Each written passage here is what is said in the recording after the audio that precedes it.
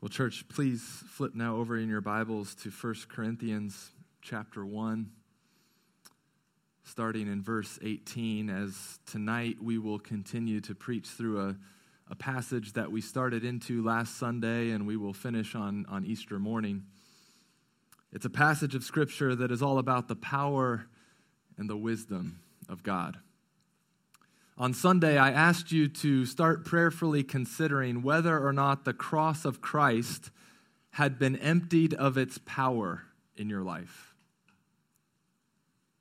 I asked you to consider how much influence the cross of Christ still has in your life.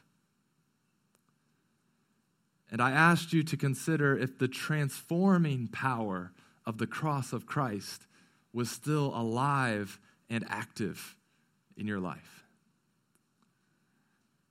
We talked on Sunday about how God's word tells us that the message of the cross of Christ, it will be considered by some to be crazy, and it will be considered by some to be foolish, and it will be considered by some to be offensive, because it is offensive to our morals in that it proclaims that we are all sinners in need of a Savior. And it offends our intellect because on it God proclaims through it that there is a deeper wisdom at work in the world than the wisdom of man. We talked on Sunday about how the power and the influence of the cross, it could be lessening in our lives when we cling to all the things that we are holding on to that we think are giving us power over one another or power even over God himself. We wrongly think that we can experience the power of God while still clinging on to our own. And I hope and pray that throughout the week and now into tonight, God will help you let go of that sin and self-righteousness that you are holding on to, that you'd be able to lay it at the foot of the cross. So look now with me at 1 Corinthians 1, starting in verse 18, as we consider again the power and the wisdom of God. 1 Corinthians 1:18, for the word of the cross is folly to those who are perishing, but to us who are being saved, it is the power of God. For it is written, I will destroy the wisdom of the wise, and the discernment of the discerning I will thwart. Where is the one who is wise? Where is the scribe? Where is the debater of this age? Has not God made foolish the wisdom of the world? For since in the wisdom of God, the world did not know God through wisdom, it pleased God through the folly of what we preach to save those who believe. For Jews demand signs and Greeks seek wisdom, but we preach Christ crucified, a stumbling block to the Jews and folly to Gentiles. But to those who are called, both Jews and Greeks, Christ, the power of God and the wisdom of God. For the foolishness of God is wiser than men, and the weakness of God is stronger than men. Oh, you see, those who are missing out on the transforming power and wisdom of God, look at how they are described. They are described as those who demand signs and those who are seeking wisdom. Now, this is not talking about seeking the wisdom that comes from God. That's not what is meant here. But instead, the wisdom of the world, which essentially is to seek knowledge and wisdom apart from God. To seek after knowledge and wisdom, but separate from God. Those who are missing out on the transforming power and wisdom of God, they are described as those who demand signs and those who are seeking wisdom apart from God. There are some who demand signs. They want to experience the miraculous. They want to be entertained. However, they're not really interested in discovering a power that is greater than theirs or having their eyes opened to a wisdom that is deeper than theirs. Why? Because that would then require them to surrender to the one who has more power and wisdom. But no, there are some people who just want to be entertained. They just want to feel good and have a nice spiritual experience. Didn't we hear this read of Herod in Luke 23, which we can put up on the screen, Luke 23, verse 8? When Herod saw Jesus, he was very glad, for he had long desired to see him because he had heard about him, and he was hoping to see some sign done by him. Herod was hoping for a show. He was hoping for a little entertainment, a little bit of being mesmerized, a little bit of the spiritual. He wants to experience supernatural power, but he has no interest in surrendering to this great power. Does that describe you tonight? As we read and think and pray through the events surrounding the death and resurrection of Jesus this weekend, can you relate most to Herod? Herod, who thought of himself as a king, who wanted to build his own little kingdom. He wanted to experience a little bit of the supernatural power of Jesus, but he had no desire to surrender to that power. He wanted Jesus to supplement his life a little bit, but had no interest in surrendering his life to Christ. Our culture is becoming more and more interested in the supernatural and the spiritual. But when you encounter the great power and the deep wisdom of the one true God, the only right response is surrender. Surrender. If you want to be transformed by the power and wisdom of God and not destroyed by it, not crushed by it, surrender is the only right response. King Herod has no interest in surrendering to a greater power. He just wants a little entertainment. He just wants a sign. Now, other people demand signs from God as a way to cover up their unbelief of the signs that he has already shown them. We saw this play out in the ministry of Jesus leading up to his crucifixion. He was restoring sight to the blind. He was healing the sick. He was cleansing the lepers. The lame were walking. The dead were being raised. And the religious people around him kept saying, "Yeah, but Jesus, we want a sign. Give us a sign." It's what some shouted at him while he was on the cross. "Save yourself. Give us a sign. Show us now that you are the Christ. But show us in the way we want you to show us." Because in fact, by staying on the cross, he was showing them that he was the Christ. But no, the people shouting at him wanted him to show them that he was the Christ on their terms. And maybe that describes you tonight. God, give me a sign that you love me. Give me a sign that you're there. Give me a sign that you're still at work in the world. Give me a sign that you are in control. Give me a sign that your power is greater than anything I've known and your wisdom is deeper than anything I could comprehend. But show it to me in the exact way I want you to show it to me. Now listen, let me clarify here for a second. There's nothing wrong with hungering and thirsting for more of God. That is a good thing. I want to know more of him, to enjoy more of him, to experience more of him. Nothing wrong with that. Many of you are hungering and thirsting for more of God. Praise God for that. Keep seeking after that. But sometimes we are like the religious leaders in Jesus' day, and we demand miraculous signs from God, not because we really want to know him and enjoy him and experience him more, but we make demands of God because of our unbelief in what he's already done. We demand a sign from God right now because we don't really believe what he did on the cross. And church, what God has revealed to us through his word and through his cross and through his resurrection, that is enough. And that is sufficient for our life and salvation. The signs he has already performed are enough for us to glorify him and enjoy him forever. And so do you come in this evening with a heart that has a propensity to make demands of God? For God to show you that he loves you, but in the exact way you want him to show you that he loves you. With an unbelieving heart that's not believing when he actually did show us how he loved us. Church, the message of the cross proclaims to us that we in our sin, we are in no position to make demands of God.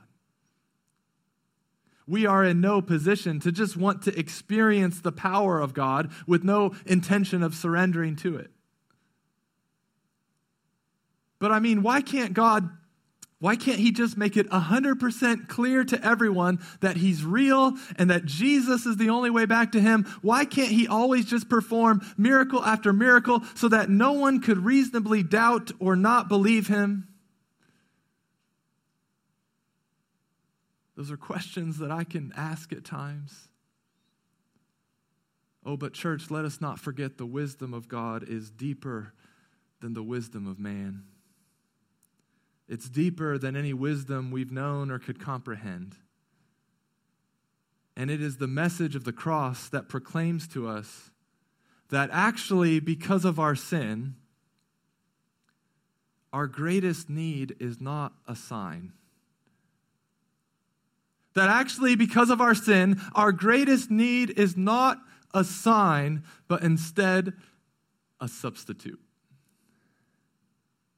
Our greatest need is not to go out and seek some secret knowledge or wisdom or some God who is hiding himself from us or to have some higher experience. No, we gather tonight to remember what our greatest need is.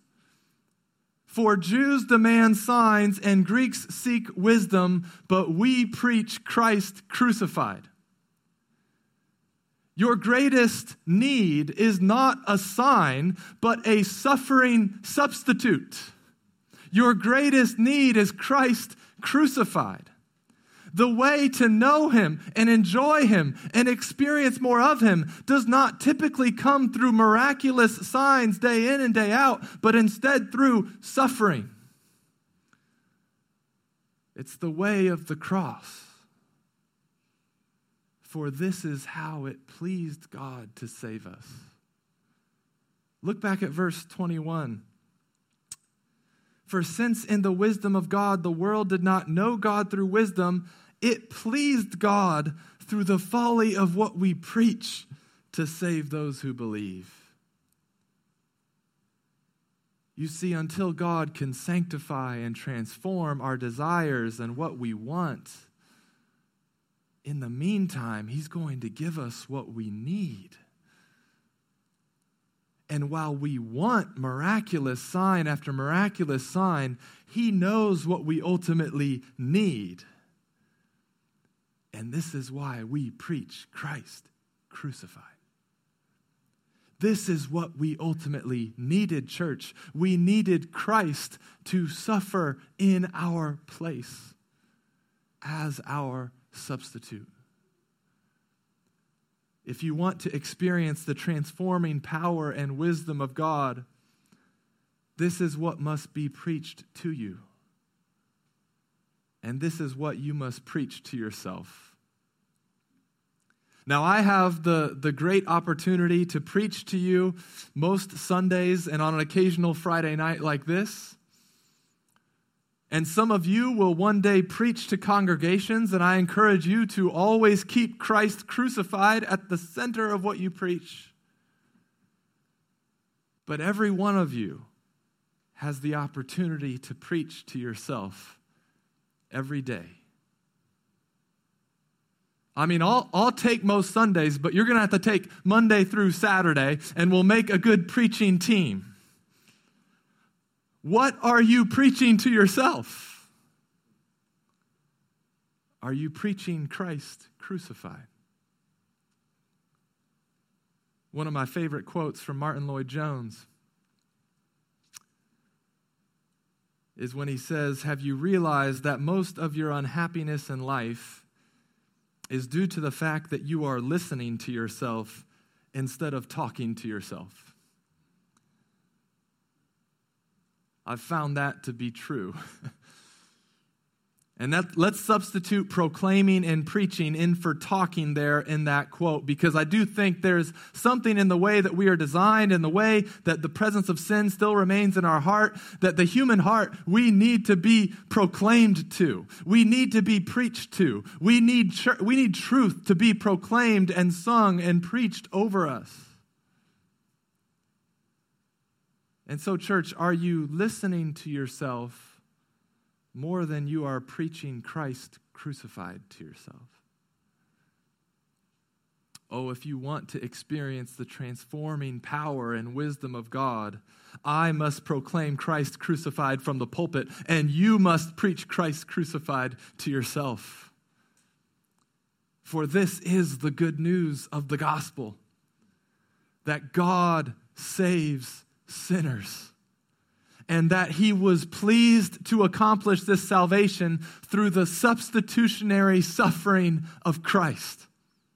For Christ is the second person of the eternal Godhead, who took on human flesh, who lived the perfect life of obedience that we in our sin failed to live, who revealed to us who God is and the only way for sinners to come back into his presence, who then took our sin upon himself and went to the cross. And he willingly, for the joy that was set before him, endured the wrath of God poured out on him. For it was wrath that was meant for us. But he suffered as our substitute. He allowed the full justice of God to fall upon him instead of us, so that we could now experience God's favor and God's grace. Oh, the deeper wisdom of God. Only he saw how he could perfectly uphold his justice and abundantly pour out his mercy. On the cross, Christ suffered in your place as he took your sin and as he gave you his righteousness. This was the greater power and deeper wisdom of God, which was planned by the Father, carried out by the Son, and is applied to each of us by the Spirit. All by God's grace as we turn from sin and trust in Christ's work alone for our life and salvation. When we look to the cross, we see that our greatest need is not what we've been shaking our fist and demanding from God. But in his power and wisdom, he has provided us what we ultimately needed: a suffering substitute that could bring us back to God. Therefore, we must all become proclaimers of Christ crucified. When we face hardships and trials, we might be tempted to start listening to ourselves as we tell ourselves in the hardship, God must be punishing me. God is getting me back for all that I've done. Oh, but church, may you preach Christ crucified and know that for those whose faith is in Christ, he has taken all punishment and all suffering our sin deserved. All wrath has been satisfied upon Christ. Now that Christ has suffered for our sins, suffering is now transformed. Suffering is now used by God in our lives as a tool of sanctification, as a tool of transformation. For God knows that the way to know him and enjoy him and experiencing him more is typically not through miraculous signs, but it is through suffering. It is the way of the cross. But know this, dear church. Christ took the only suffering that we really could not endure. Christ took the only suffering that would really undo and unravel us, so that now he might strengthen us and transform us through any of these lesser sufferings we might experience. Because of our suffering substitute, in whatever suffering we face, his grace is sufficient, and his power will be made perfect in our weakness. We must preach Christ crucified. Preach Christ crucified. When we are tempted to look at our sin and listen to ourselves as we tell ourselves, well, this is just the way I am. This is just my personality. This is just how I was raised. This is just what I've always struggled with. I'm just a man. I don't know how not to be harsh. I'm just a woman. I don't know how to control my emotions. Oh, church, don't listen to yourself talk like a slave. Preach Christ crucified. For on the cross, Christ has redeemed you and rescued you from slavery to sin. Peter, in 1 Peter 1:18, he says, oh, that you may know that you were ransomed from the futile ways inherited from your forefathers, not with perishable things such as silver or gold, but with the precious blood of Christ, like that of a lamb without blemish or spot. You were ransomed, you were rescued, you were redeemed from your futile ways. There are some things in you that still need to die. Do not surrender to your sin. Do not surrender to your habitual sinful personality traits. Surrender to Christ. Preach Christ crucified to yourself. And see that Christ's precious blood has redeemed you from your sin. We must preach Christ crucified. We must preach Christ crucified. When you are tempted to continually live in guilt or shame from past sin or self-righteousness, or when you are tempted to force your brother or sister to live in continual guilt or shame from past sin or self-righteousness, preach Christ crucified. For Christ suffered as your substitute so that your sins would be forgiven and cleansed. All by his grace. All by his undeserved favor. There was nothing that we could do to deserve this or earn this.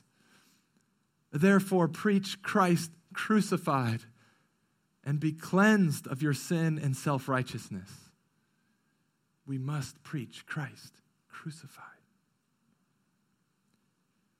We must preach Christ crucified when we are tempted to feel as if God has abandoned us or left us on our own. Oh, may we preach Christ crucified even then and see that Christ suffered as our substitute in order to bring us back to God. Our sin had distanced and separated us from God, but God showed his great love for us, and that while we were still sinners, Christ suffered and died for us. Oh, church, let us press on to know God, to enjoy God, and to experience more of God. And I do believe that we will experience plenty of signs and wonders in the life of this church as we continue to glorify him and enjoy him. But may you see tonight that he has already given us the only sign we will really ever need. He has shown us his love and his justice, his mercy, his holiness, his grace, his power, and his wisdom, and he has put these on display for us so perfectly and gloriously on the cross. 2 Corinthians 5:21. For our sake he made him to be sin, who knew no sin, so that in him we might become the righteousness of God. Come and see your suffering substitute. Come and surrender all to him. He has put his great power and deep wisdom on display on the cross. This is the only way. This is the only truth. This is the only life. preach Christ crucified. Receive Christ crucified. And may you trust and enjoy every day that Christ was crucified and suffered as a substitute for you. Let's pray.